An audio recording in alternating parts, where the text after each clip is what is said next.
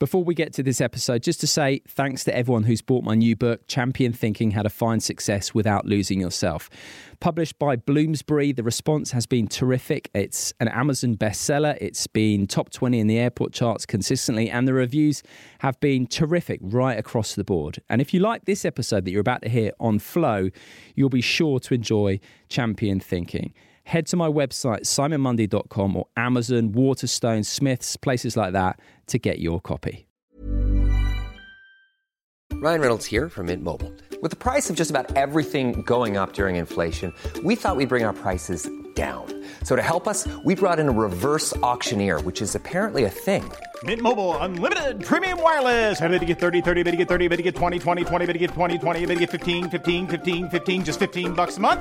Sold! Give it a try at mintmobile.com/switch. $45 up front for 3 months plus taxes and fees. Promo rate for new customers for limited time. Unlimited more than 40 gigabytes per month. Slows full terms at mintmobile.com. Many of us have those stubborn pounds that seem impossible to lose, no matter how good we eat or how hard we work out. My solution is PlushCare. PlushCare is a leading telehealth provider with doctors who are there for you day and night to partner with you in your weight loss journey. They can prescribe FDA-approved weight loss medications like Wegovy and Zepbound for those who qualify. Plus, they accept most insurance plans. To get started, visit plushcare.com/weightloss. That's plushcare.com/weightloss. The key thing that I remember that really struck home to me was, you've always been enough. There's nothing that you need to prove that you are enough. Every human we're born into this world, we are fulfilled. But along the way, that gets overshadowed by ideas that we need these things in order for us to be enough. And they seem so true, so we keep chasing them. And when we chase them, we keep looking outwards for things, whereas what you need to know is who you are right now is enough. And then from there, go out into the world. And it was the first time in my life where I was like, I'm okay.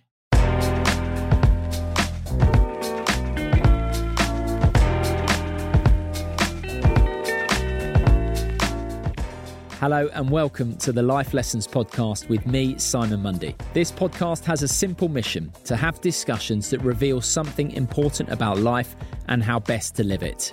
My guests range from the biggest sporting names on the planet through to neuroscientists, philosophers, psychologists, and world-renowned thinkers. We talk about things like how to skillfully relate to uncomfortable thoughts and feelings, the power of acceptance and psychological flexibility, how to get your circadian rhythms in sync to feel your best, right through to the nature of reality. These conversations and the bite-sized episodes have the power to change your life.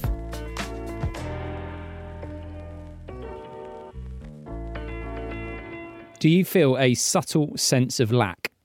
If you do, you're not alone. It's part of the human condition, or at least it is when we are identified with the mind. But the truth is, there is a space in all of us that is always fulfilled and content.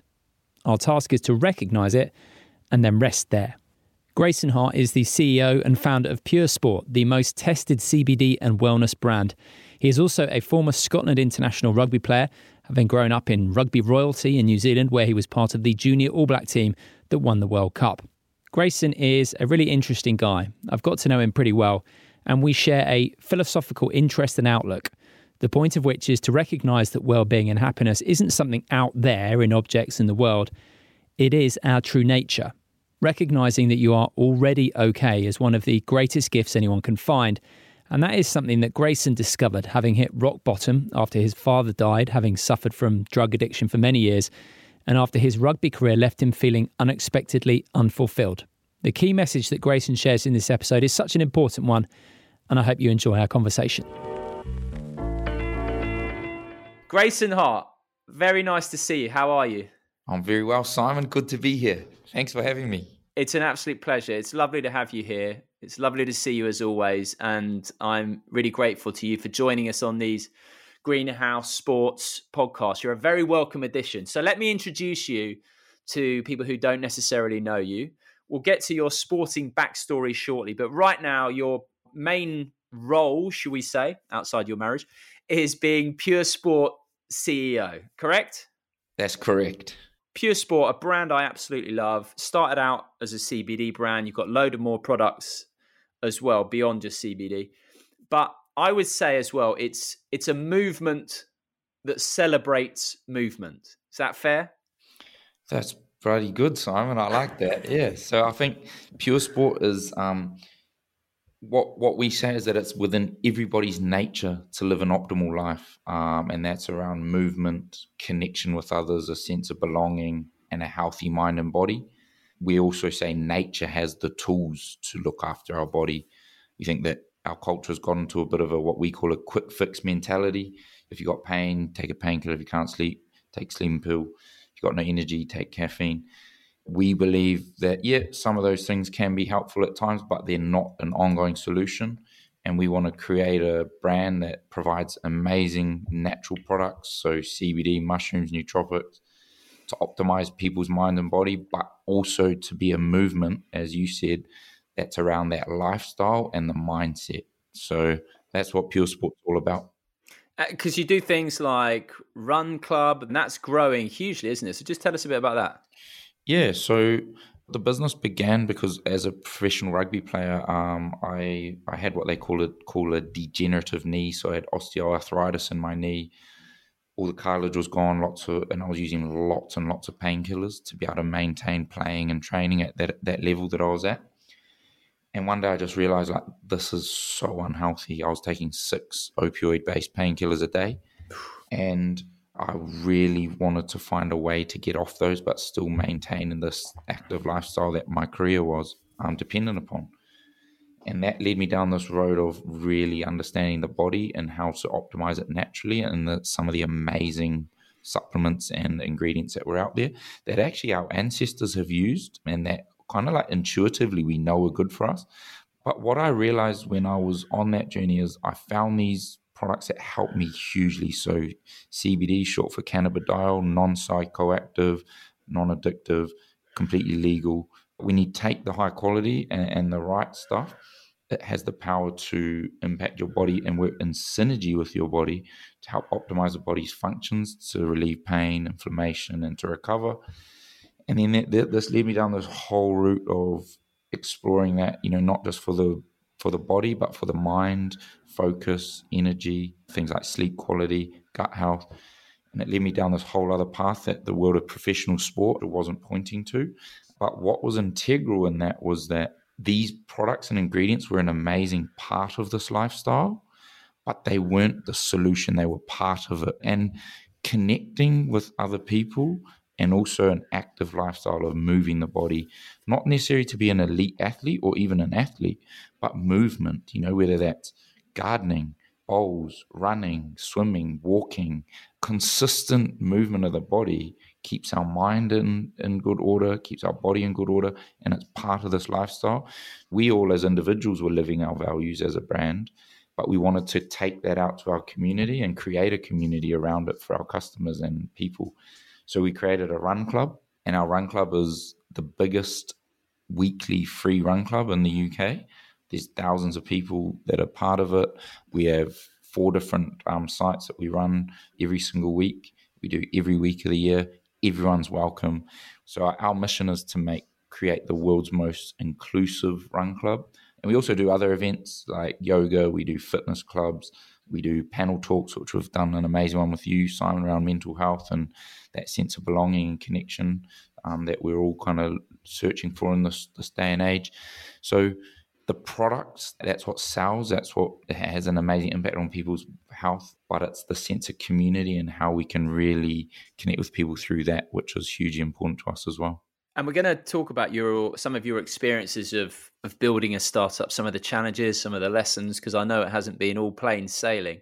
But we're going to go back first. You mentioned you were a international rugby player. You played for Scotland. You were a former New Zealand junior All Black too. And in New Zealand, you really came from rugby royalty, didn't you? So tell us about Uncle John.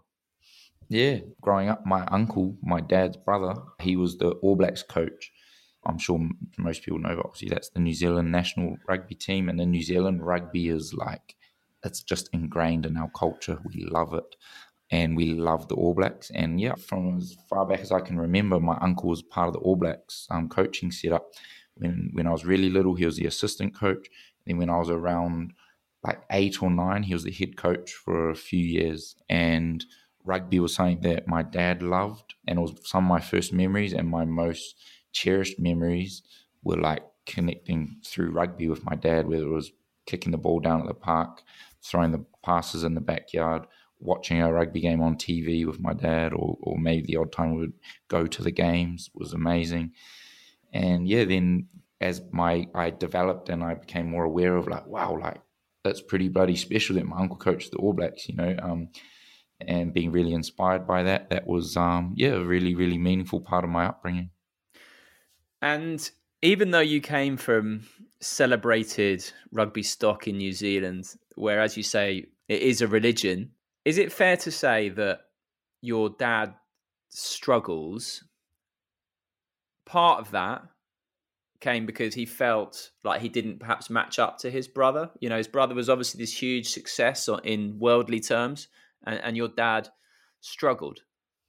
Yeah, I mean, the life that I was born into came with a lot of challenges and sadness and difficulty. My dad faced a lot of troubles and issues with drug addiction, and that was something that I feel had arisen from certain difficulties and challenges he had faced in his upbringing in his life, and different traumas that he had gone through, and that addiction has arisen as like a coping mechanism for, I guess, feelings of lack or, trying to mask some of those difficulties and traumas that he had faced. And yeah, we as kids had to be brought up in a way that we were subject to a lot of that, like sadness and difficulty that comes with a parent who's, faces drug addiction. How aware were you of your dad's addiction at the time? The earliest memories I've got of the awareness that there was something wrong it wasn't about the actual drugs. It was a sadness of like, I always remember as a little kid wanting my dad to be happy and like knowing when he was sad and down. When people that face addiction, there's like steep lows, that they're trying to get themselves out of. That's why they're chasing those highs with drugs or escapism. There'd be times when my dad it was just so obviously like in depression and like wouldn't come out of his room, or like just his interactions with us were like, it was just, he was struggling. And just as a little kid, I just remember like I loved my dad so much, and he was, when he was happy and good, like it was the best. So from very early on, I just remember really wanting my dad to be happy and living for the times and like being excited when he was, and like really struggling and suffering when he was in a bad place, which was very, often like up and down. And it wasn't probably, maybe when I was maybe like 9-10 years old, I started to notice there was some things that were a bit odd that weren't going on in my friends' houses. Like, like my dad's friends coming around and falling asleep, or like, they would send us up to the shop up the road and we'd come back and they'd seem funny when we got back and things like that.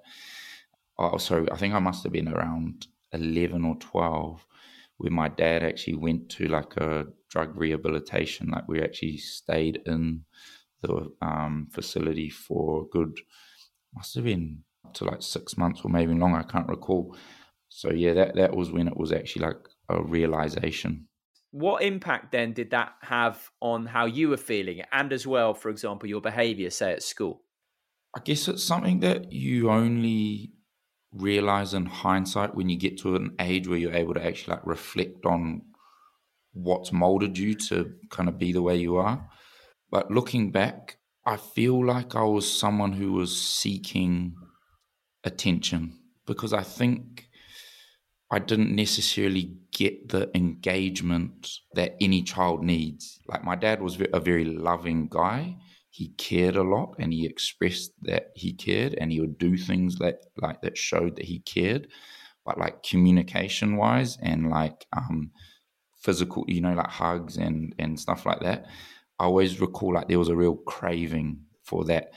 And I remember like my mum, that my parents were separated, and there was a point where I went and stayed with I asked my mum, I want to go live with my dad. And I think I was only 7 years old or something like that. And again, it was because my mum, she's always struggled with alcohol. And she, to this day, says her biggest regret was she didn't give us the attention that we know we needed. With a mum, even though she was like that, I felt I could like hug her or like, try to like give her a hug. Whereas with my dad, although he was loving, it didn't feel natural to like go up and just give him a hug. And when I went and lived with my dad, we didn't stay in as much contact with my mum for that period of time. And I remember there'd be times as a little kid staying with my dad, and I'd say to Dad, I'd be like, "Oh, Dad, can you ring Mum for me?" And he'd be like, "Yeah." He's like, "Do you need anything? What do you?" And then I'd be like, "Oh, I just want a hug." The one thing I know is that I craved just some attention, or like and I think I would definitely act out. How would teachers react to your playing up? Did it become a vicious circle? Yeah, so I think it was obvious that I wanted that engagement, because I remember like I wanted to do well, because when I did well, I loved when they would say, "Well done." But I really struggled to pay attention. Definitely the teachers that would interact with me on my level of like we were the same, without like that look coming down, like teacher pupil dynamic. Yeah. When they would connect with me, like almost like how a loving parent or family member would connect with a kid to explain something, I would honestly feel this thing like I didn't want to let them down. I'd be like, "Oh yeah, no, that's okay, I'll do that." But when I'd come into a class and a teacher, they wouldn't read or whatever, which I understand, there's all these kids, and then if I'd speak out of turn, they're like, "Grayson," I remember being like, in my mind, I'd be like, "Well, stuff you," like, and I'd want to pick at them, I can totally resonate with what you're saying, and I'm sure, so many can. And I know people who I've spoken to on this podcast, mentees can as well. And you spoke about teachers or mentors or coaches, whoever, speaking to you on the level or seeing past the way you're acting up, which I think really speaks volumes. Now, obviously, you wanted that approval, that recognition, that attention that you weren't getting in other areas, a sense of belonging, basically. And I know that, sport gave you a bit of a sense of belonging, didn't it? Obviously, you discovered rugby, you had the rugby heritage. So you just talk to me a little bit about discovering a talent for rugby, and how important was it to be good at rugby?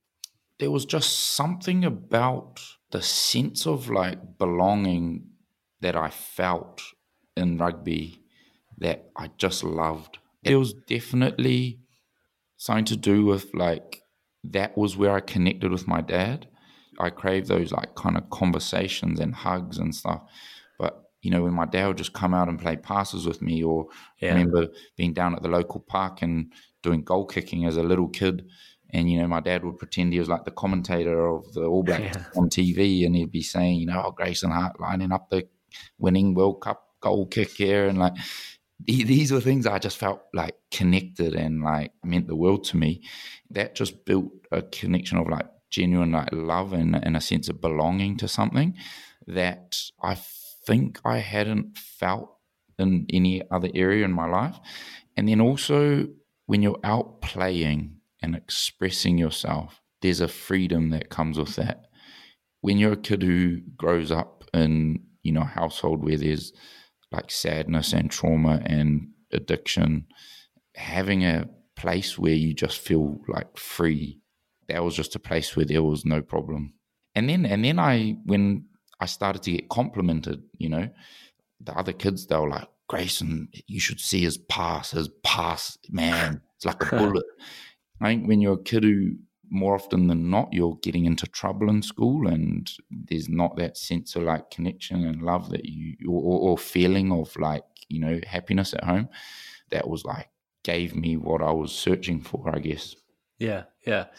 Listen, I can totally again relate to, for example, connecting with a dad through sport. Quick word on your pass, mate. You've still got it. I've seen some of your Instagram videos. That is a bullet pass you've got off both hands as well. And that pass, along with your other skills, that eventually got you selected for the Junior All Blacks, right?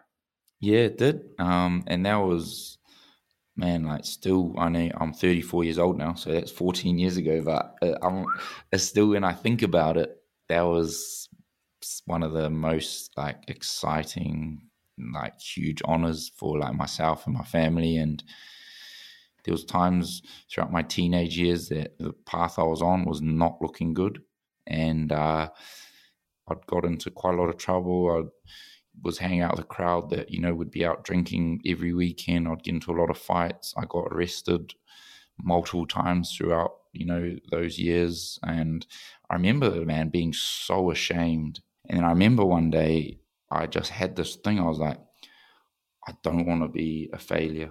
Like, I don't want to live a bad life, and that's the path I'm going down. I want to try my very best with rugby. The idea was to try get into an academy team, because that's like the stepping stone.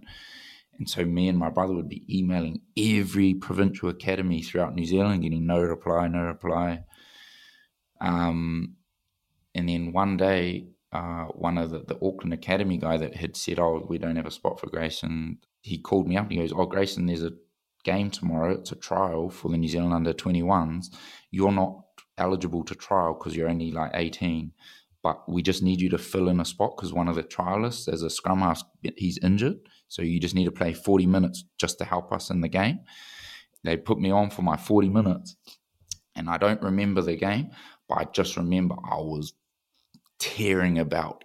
My lungs were blown, but I wasn't tired because I was just going. You're in the zone. I was in the zone. And I remember after the game, like 3 people came up to me, and they were like, because I was so shy and quiet and I just didn't know anyone. And then after the game, a few people came up to me because I was just this unknown guy, and they were like, man, like, you went hard. So a few of the players are like, you went well, bro. And I was like, thanks. And then Pat Lamb, who was the Auckland coach at the time, came up to me. He was the Auckland professional team coach.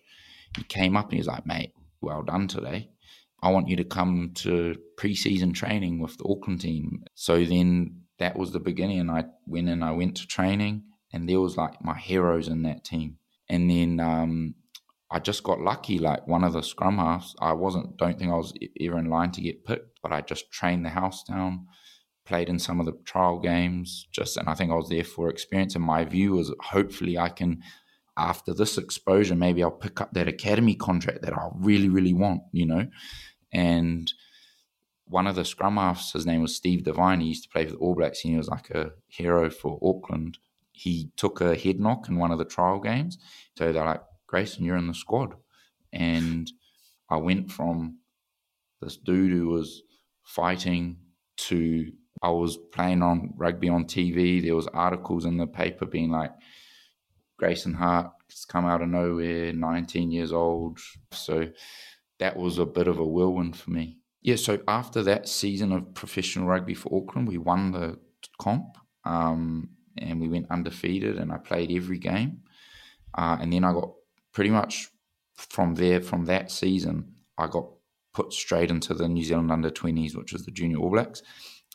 We went, and I remember like all the guys had played New Zealand under-19s the year before, and they had won the World Cup, and they were this tight-knit team. And then me and like only 2 other guys were the only new guys to that squad from the year before. And Aaron Smith, the current All Black legend, he was the other scrum half, and I was starting all the games ahead of him. And we won that World Cup, and then I got a contract for the Auckland Blues, which was the Super Rugby team. Still to this day, I'm the youngest scrum half to have represented the Blues. But pretty much the following year, my dad, he passed away from cancer, and that was the most devastating blow in my life, really. You'd obviously got yourself back on the straight and narrow before that, and then when your father passed away, what impact did that have in terms of changing your trajectory, or, you know, how did you cope with that?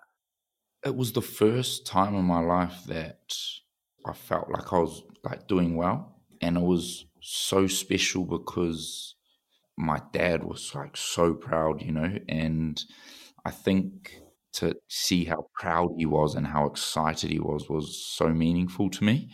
And us to share that he had helped me achieve and get to this dream was so special.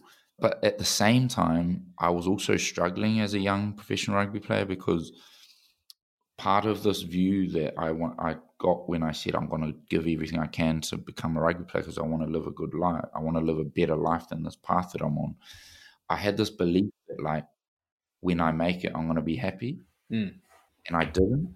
I didn't feel that, like, happiness or fulfillment all the time that I believed that I would when I got to that point. Yeah, the satisfaction it promised wasn't there. Yeah, and that was really confusing. So I was actually at times slipping into bad habits of drinking. And then that I also struggled because I then kept searching for more achievements or accolades or praise in rugby. And then I think through my confusion, I'd go and try and escape it and drink more. And like rugby had actually become a seeking to suppress the feelings of lack. And when it wasn't doing that, it led me into some bad habits, And then when my dad passed away, again, my view was like, well, rugby ain't making me feel better. I've lost my dad. Him and I shared this journey together. This was our journey. He's not here. And I feel more lacking than ever. When I was 21, my dad died, and I was already facing this confusion about not feeling that fulfillment from rugby. I was like lost, because I was like, I've lost the one thing that I thought, that I just never wanted to lose. That was my dad. And then rugby wasn't giving me what I believed that it should. And then that led me on a bad path, man, like back down the road where I was when I was 17. A lot of drinking, fighting, the gambling got worse, to the point where my team, the club, were like, well, this guy's got a bad attitude, and they got rid of me. And yeah, that was the toughest time that I can recall. That was the beginning of looking inward. You've hit rock bottom essentially, and yet this is the part actually where things started going in the right direction. Now, I know that there are two people in particular, among many, but two people who you're very grateful to. One being your brother, who was keeping on at you to get back on and not get lost, and the other was a counsellor that you went to see, who helped you look inward, who helped you to understand that, success isn't going to fill up that sense of lack and all these kind of things. So, yeah, can you just tell us about your brother and then this counsellor and how he changed how you saw things? Yeah, so my brother, he's 3 years older than me, and he faced all the same challenges and difficulties. But we were really close, probably through those, sharing that challenging journey together. And he was always like a loving, good big brother, and I was like quite a annoying, smart ass, little brother. But he always allowed me to be part of what he was doing with his mates. We'd go skateboarding, play basketball, and he would always include me. And I remember he helped me so much, like when I was trying to go to the gym, he helped me as a trainer and got me a pass to the gym. He was emailing all of the academies for me and things like that. And I remember when I'd get into trouble at school, and like some of the teachers, it was a boarding school, and he'd be really hard on, they'd be very, very hard on me. And my brother would, stand up for me and things like that. So I feel he always had my back. And when I was getting into a lot of trouble, he was the one who was saying to me, come on, man, like this isn't you. You've got this amazing opportunity that you've worked so hard for, like don't let go of it, And one day I just remember waking up, feelings of guilt. And I went to my brother and I said, man, sorry that I've been not listening to you. You're right, but I don't know what to do. Like, I need help. And he's like, okay, like I'm going to talk to some people, try like see what we can figure out. He just spoke to different people, and he got put in touch with this guy, and his name's Trevor. And Trevor was like a psychologist, therapist who was known for like working with young people to help them understand like addiction and like drugs and stuff. And the key thing that I remember that really struck home to me was, you've always been enough. There's nothing that you need to prove that you are enough. Every human we're born into this world, we are fulfilled. But along the way, that gets overshadowed by ideas that we need these things in order for us to be enough. And they seem so true, so we keep chasing them. And when we chase them, we keep looking outwards for things, whereas what you need to know is who you are right now is enough. And then from there, go out into the world. And it was the first time in my life where I was like, I'm okay. I don't have to go out and impress people, or I'm okay. Here I am, and it's good enough. It may sound simple, but man, like my life transformed.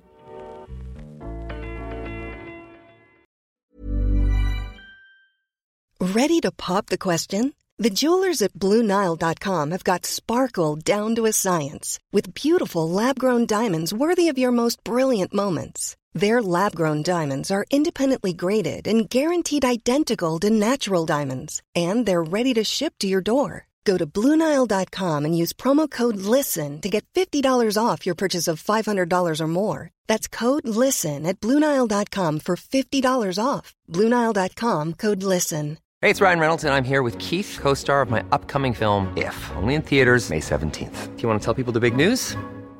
All right, I'll do it. Sign up now and you'll get unlimited for $15 a month and 6 months of Paramount Plus Essential Plan on us. MintMobile.com/switch. Upfront payment of $45 equivalent to $15 per month. Unlimited over 40 gigabytes per month. Face lower speeds. Videos at 480p. Active Mint customers by 531.24 get 6 months of Paramount Plus Essential Plan. Auto renews after 6 months. Offer ends May 31st, 2024. Separate Paramount Plus registration required. Terms and conditions apply if rated PG. Many of us have those stubborn pounds that seem impossible to lose, no matter how good we eat or how hard we work out. My solution is PlushCare. PlushCare is a leading telehealth provider with doctors who are there for you day and night to partner with you in your weight loss journey. They can prescribe FDA-approved weight loss medications like Wegovy and Zepbound for those who qualify.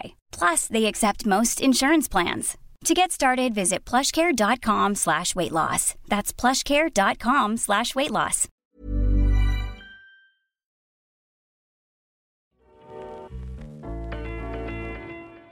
It's such an important understanding, that, isn't it? Because, like you say, we come into this world like we all have an intrinsic worth.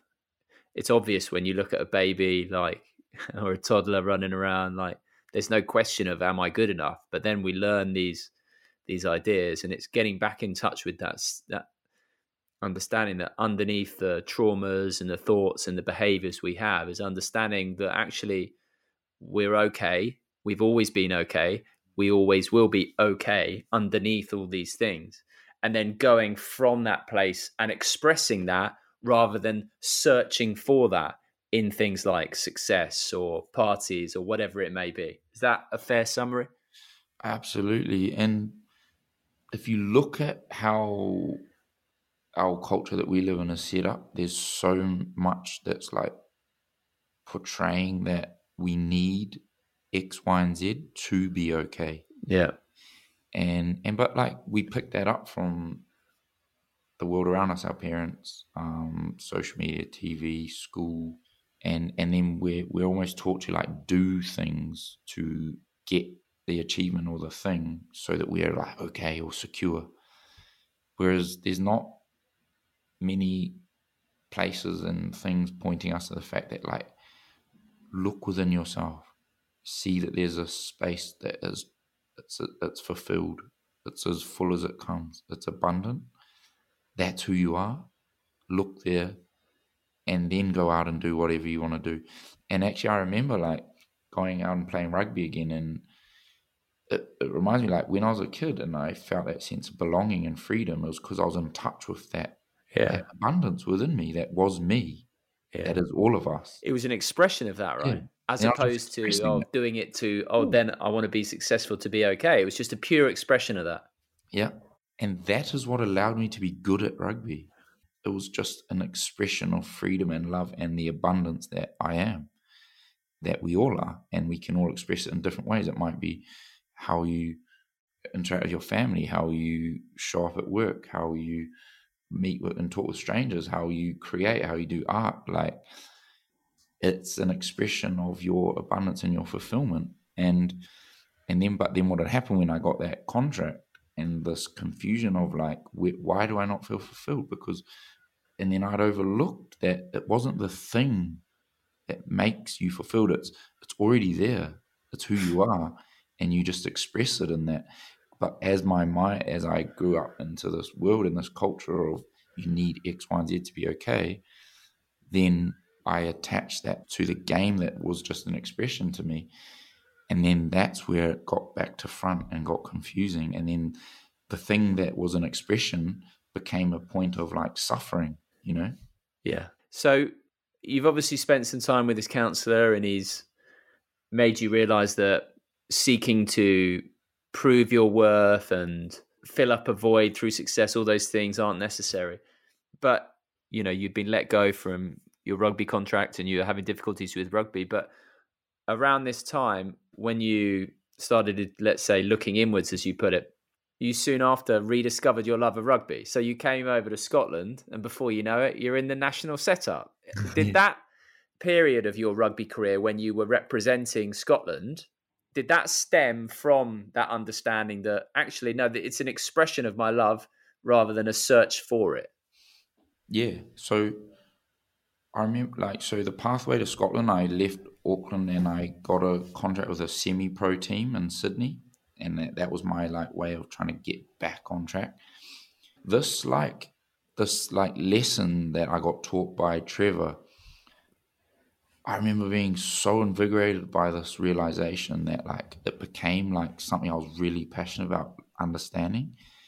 I started reading different books and stuff, and becoming really interested in what is life really about, you know, because I thought it was about achieving X, Y, and Z to be okay and fulfill me. But I still love rugby, but I don't want to lose sight of this powerful realization. It was almost like pointers that I knew. I felt like all humans know this stuff, but our culture that we live in right now is actually trying to tell us the opposite. And but by immersing myself in learning and reading these books, what it made me realize is that was a really important part of my life, was the ongoing exploration of who I am and who we are and what life's about. So rather than just being this guy that rugby was everything, I was I love rugby, I want to do well in it, and it's something that I enjoy and it's my ambition. But this is also a huge part of my life. So I now had this balance of exploring who I am, knowing that I'm good enough, knowing that I'm fulfilled, and then doing the rugby that I loved as an expression of that. And it was just a complete different experience. And it took me back to being the kid out there, not even knowing whether he was good or not, just ripping in because he loved it. And not even judging yourself, not measuring, you're just out there. And those were the times when I knew that I always played my best. I'd get off the field, I didn't even know whether I'd done good or bad. I'd just be so immersed in it. And the times where I struggled, there was this commentary in my head telling me, no, that's good, that's bad, oh, you must do this. Anyhow, I just remember getting this deal with the semi-pro team, and it was a vast difference from being in the professional setup of the junior All Blacks and the Blues in Auckland, because everything was unbelievable. This was pretty grassroots. But I was just so grateful to be there and loved it. And I was this is exactly where I need to be. I just want to play rugby and I want to rip in. And I shared that with my teammates, and it brought out the love for the game. And then I picked up a contract from that with the Waratahs Super Rugby team. And that was literally off the back of just loving it and being out there and for the pure expression and joy of the game. And I remember thinking to myself when I was doing well and people were talking about, oh, you might get a contract with the Waratahs. I remember I was man, if I get another go at pro rugby, I'm never going to take it for granted ever again. I'm going to love every moment, and appreciate every moment. I'm not just going to live for the applaud of the fans or the pat on the back or the win. And that's what allowed me to go on that path to then, playing international rugby.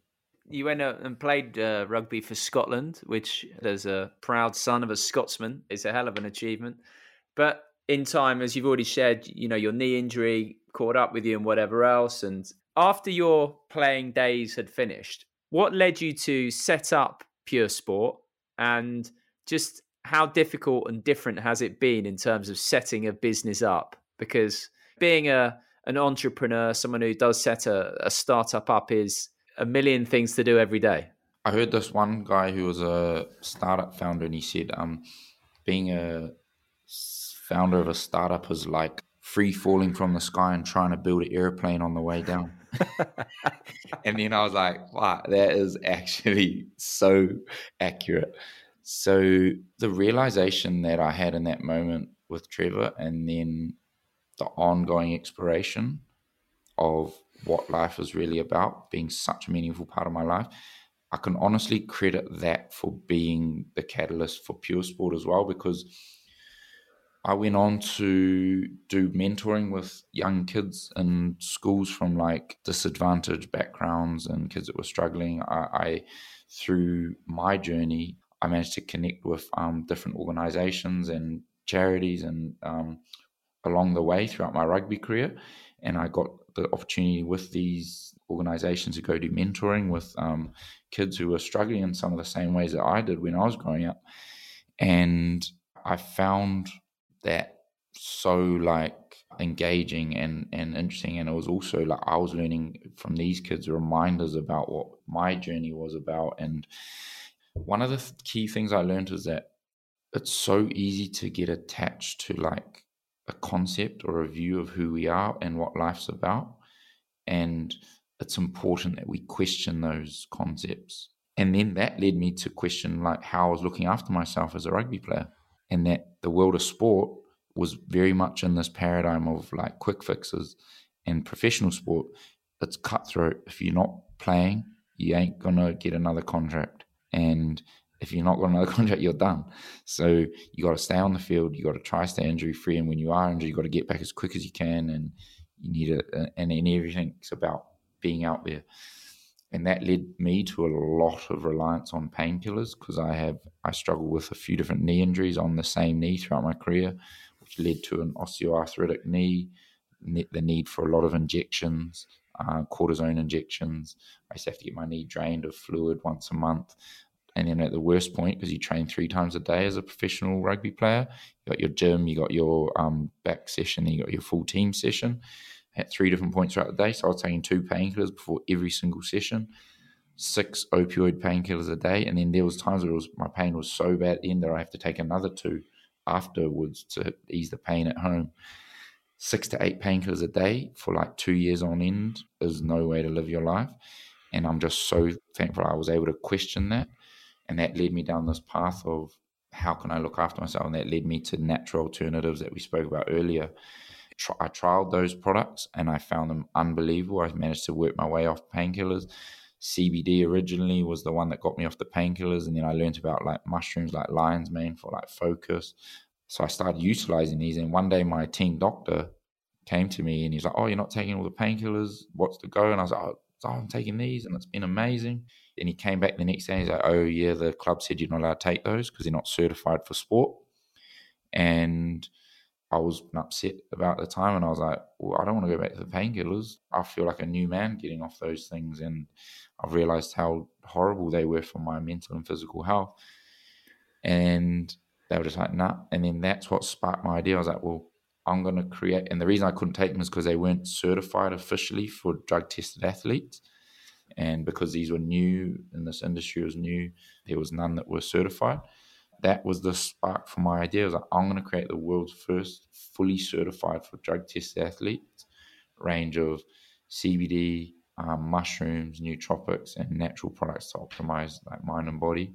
The focus being like sleep, pain relief, cognitive function, gut health. So that was just an idea because those are all the products that I was using. And then I just remember going back to my wife and I was like, I want to do this. I want to find a way to do it. I want to call. And I was already emailing different people and manufacturers and farms in like Asia and America for the raw ingredients. that had no idea about business, and started reaching out to like chief scientific officers who were like consultants in the area. And I was like, because I need help, so I don't get this, that, or the other. Speaking to World Anti-Doping about the testing protocol, speaking to Inform Sport, who were the batch testing thing. And yeah, just out of my like keenness to overcome the fact that they told me I couldn't do it and my love for what these products were, I just started trying to like accumulate information.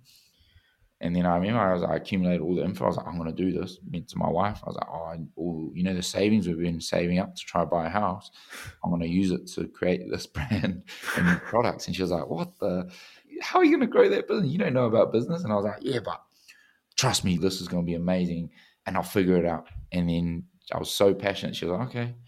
And I remember actually when she accepted that and she was like, okay, then I had this moment. I was like, well, damn, like I better not stuff this up, like this is for real. But then I also had this thought, the same realization that allowed me to express myself in rugby from what I'd learned. I was like, this will never be a failure as long as you are always open to learn and evolve throughout the process. Because even if it doesn't work out to the plan, you can equip yourself with skills and knowledge that are going to help you in life and grow, like I can grow as a person. Because I was like, people invest hundreds of thousands of pounds to go to university. So this can be my like university too for business. Okay, Yeah. so if it was your university, you've been to university for a while now. The university course is very prestigious. If you had to summarize just in a minute or two or a few points, what are some of the key things you've learned from being an entrepreneur, from setting up a startup that's grown as it has with Pure Sport? The challenges and the issues never go away. It's problem solving. And like, no matter how you grow or where you get, like, there'll always be things and issues and problems and difficulties.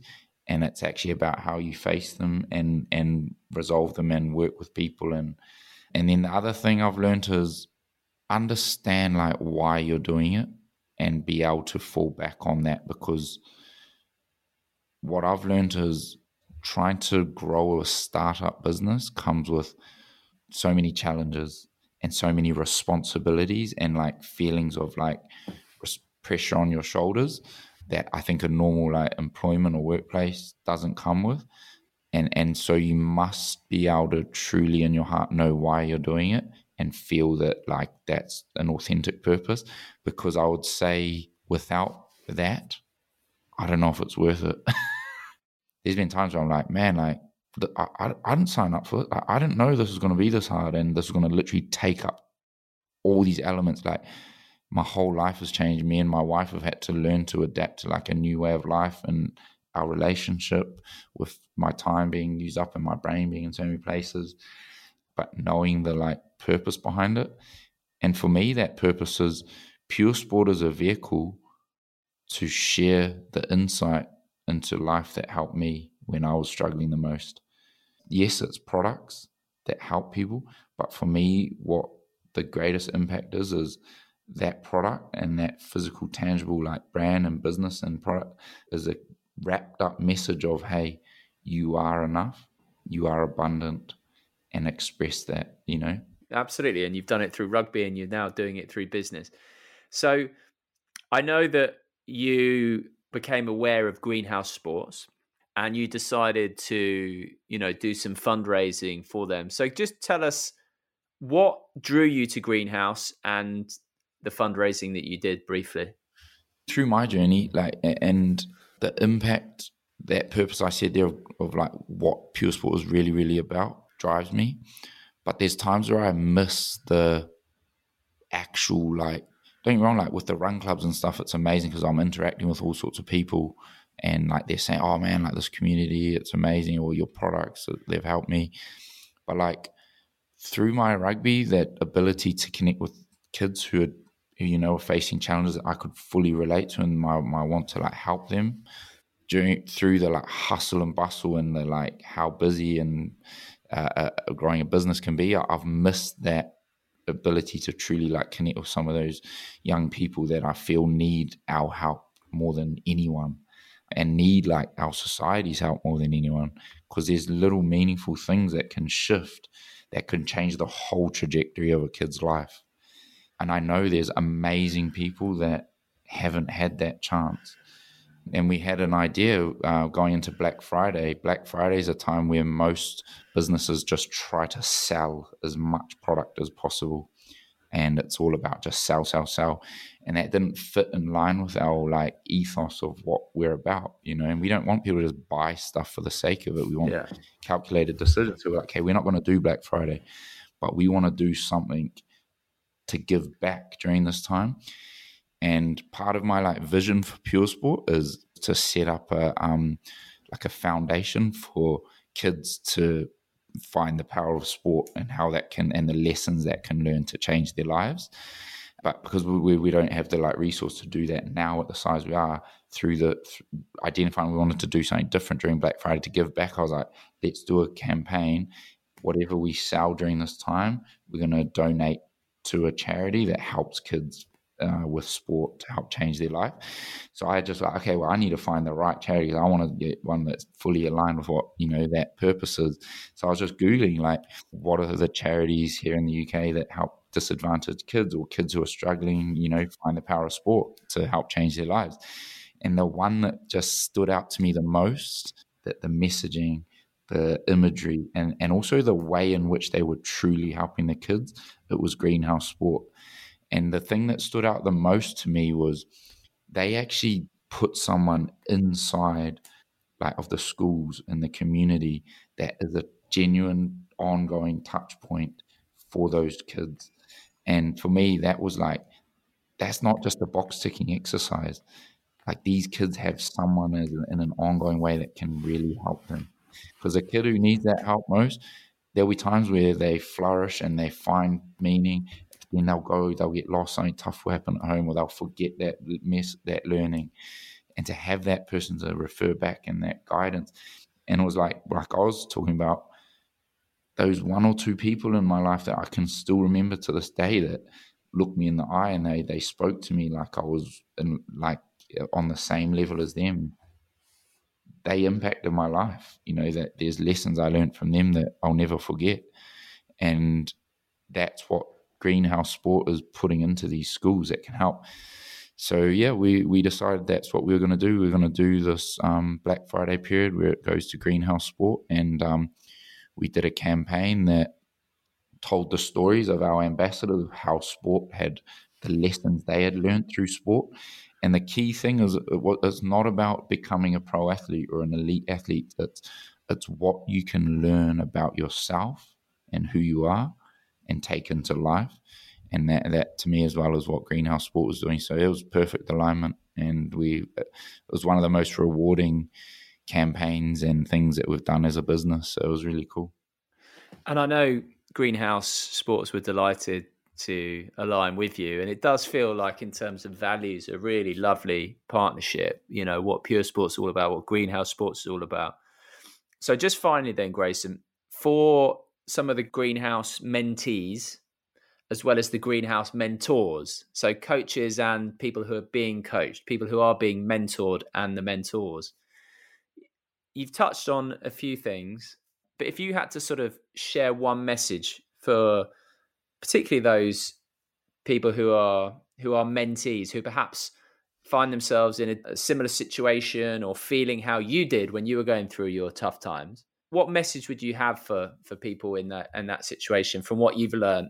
Yeah, I would say when we're suffering and we're struggling, our mind has this constant chatter, and it's pointing outwards to something to do to fix the feeling that we're feeling. And what I would say is, if you can, in those moments, challenge yourself to not go outward to the thing that our mind is saying will fix this feeling, and turn inward and see and reflect within yourself to find the space of awareness that is the background that chattering thought is arising upon, and see what that is made of. And in my experience and many others, what you'll find is that is a place of presence and peace and fulfillment. And the chattering noise that's just playing out, we don't always have to chase it and follow it and try to fix it. sometimes the most powerful thing you can do is just stop and go inward and see that you are the background. It's like the phrase they say, the blue sky is never tarnished by the clouds. The clouds come and go. And I think what I learned, the biggest lesson is when the clouds are there, we often want to do something to fix the clouds. And for me, that was like drinking or, you know, and nowadays it's so like we'll go on social media, we'll scroll, we'll buy junk food, we'll go buy something online or whatever it is to try to like get rid of the clouds. But actually, we don't need to get rid of the clouds. They come and go. That's part of being human. Know that you're the background. Go to that background and like rest there. And you'll see like the clouds are there, they're fine. They come and go. And you'll, in my experience and many others, you'll find you make better decisions. Life becomes easier. Your path becomes clearer. I know that's a pretty long message, but I hope that makes sense. You're the sky and not the weather is essentially what you're saying there, right, Grayson? Yeah. Listen, Grayson, I think it's a really beautiful message, and I think if people can really connect with that, I think it's profound and important. And like you say, it's not necessarily something that I think people are pointed in the direction of as much as it would be nice if they were. So I appreciate you sharing it very much. And I very much appreciate you coming on the podcast as well. It's a pleasure listening, to your story. And I've just got to, take my hat off to you for, you've been through a lot, and you're still going through a lot with the business, I know, but like you're doing great, and you're full of wisdom and full of kindness and warmth. And I just very much appreciate you, everything you do, and just chatting to you. So thank you very much for speaking to us on this podcast series. Thank you so much, Simon. It's a pleasure to be here. And I think one thing is all humans, we all go through different challenges and ups and downs, and they look different and some are more obvious, but we're all in it together. And it's normal to have times where you just feel like you don't know the answer or you just don't see a way out, but there's always a way, and I would say look inside and you'll see you've got this. And no matter who you are, we all face challenges, but we're all good enough.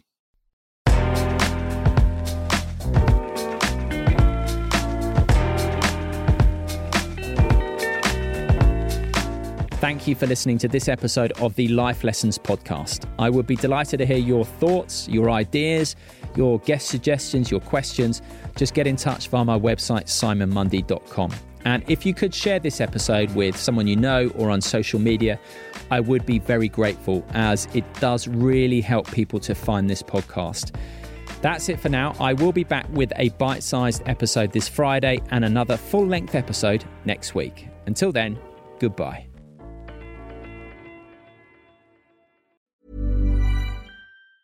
Mom deserves the best, and there's no better place to shop for Mother's Day than Whole Foods Market. They're your destination for unbeatable savings, from premium gifts to show-stopping flowers and irresistible desserts. Start by saving 33% with Prime on all body care and candles. Then get a 15-stem bunch of tulips for just $9.99 each with Prime. Round out Mom's menu with festive rosé, irresistible berry chantilly cake, and more special treats. Come celebrate Mother's Day at Whole Foods Market. Planning for your next trip? Elevate your travel style with Quince. Quince has all the jet-setting essentials you'll want for your next getaway, like European linen, premium luggage options, buttery soft Italian leather bags, and so much more. And it's all priced at 50 to 80% less than similar brands. Plus, Quince only works with factories that use safe and ethical manufacturing practices. Pack your bags with high-quality essentials you'll be wearing for vacations to come with Quince. Go to quince.com/trip for free shipping and 365-day returns.